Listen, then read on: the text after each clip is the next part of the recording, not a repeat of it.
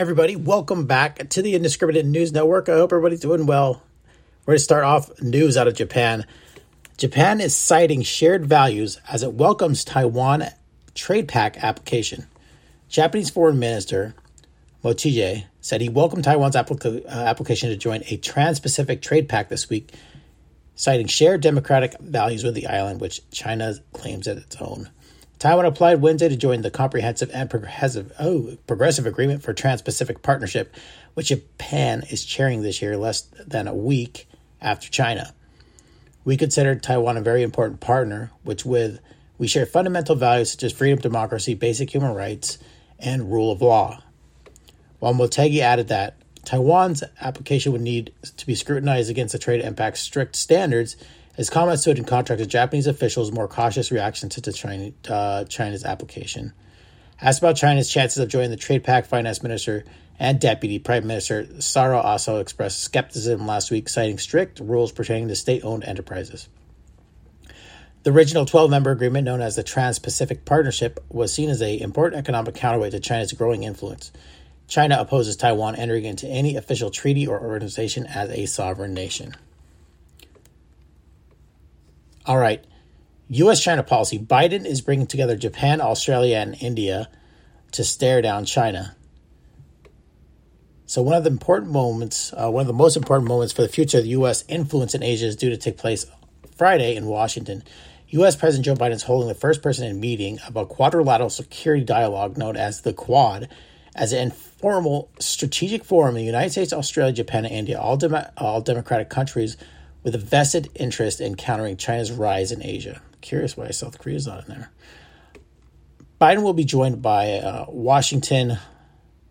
joined in Washington by Japanese Prime Minister Yoshihide Suga, Indian leader Modi, Australian Prime Minister Scott Morrison discussed promoting a free and open Indo-Pacific.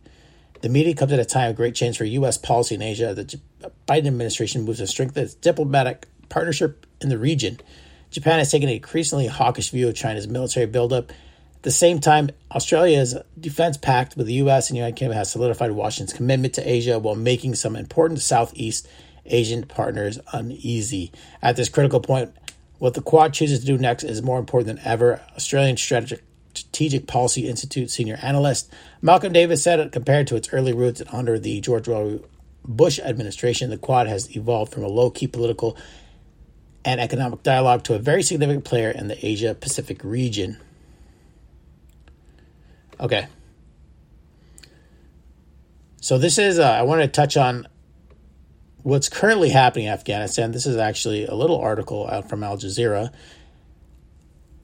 Ex-Bagram inmates recount stories of abuse and torture. So former president returned to the now abandoned U.S.-run Bagram jail, which is notorious for interrogations. Haji Mumin Hamza walks through a long, dark corridor, carefully inspects the area as he's never seen it before. Today, the 36-year-old bearded man in black turban and a traditional two-piece garment is a guide to fellow Taliban fighters in the place whose name he'd rather forget. His eyes stop at the solitary chair standing in the pathway. They use the ties to the chair, our hands and our feet, and applied electric shock. Sometimes they use it for beatings, too. Recounting the torture he underwent during his captivity in Bagram prison from 2017 and the onset of the fall of Kabul last month, which he managed to escape.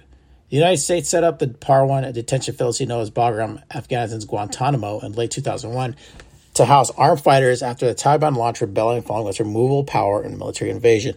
The facility, located within a Bagram air base in the Parwan province, was meant to be temporary, but it turned out to be otherwise. It housed more than 5,000 prisoners until the doors were forced open, days before the Taliban takeover of Afghanistan on the 15th of August. Sultan, who was jailed at the Bagram between 2014 and August 2021, said he lost his teeth during what came to be known as enhanced interrogation techniques. The rights group say the amounted to torture and violated international law. The 42-year-old, who does not share a surname, opens his mouth to demonstrate the damage.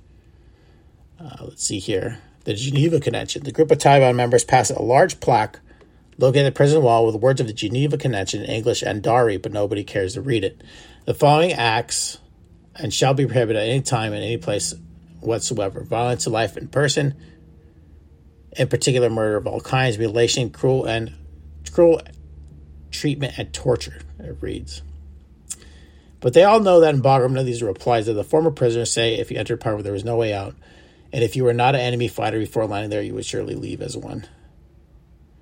So I was a little touching on some experience that some former prisoners had at the Bagram prison.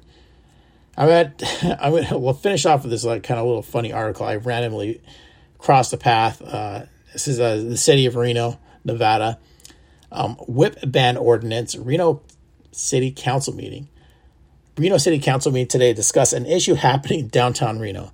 Possession of whips is being considered to be illegal. This includes possession of a flexible instrument such as a rod, a thong, a rash, or attached to a handle illegal.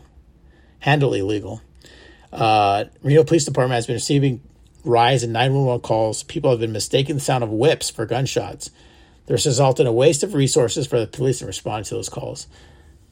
Those against the ban believe it unfairly targets the homeless community. I guess there's a bunch of homeless people walking around with whips. This ban will apply to the central area of the city, extending far west as McCarran Boulevard. Does you have anything better to do? All right, everybody. Thanks for listening to the Indiscriminate News Network. I'm your host, Jay Sinclair. I hope everybody's doing well. Take care. Bye.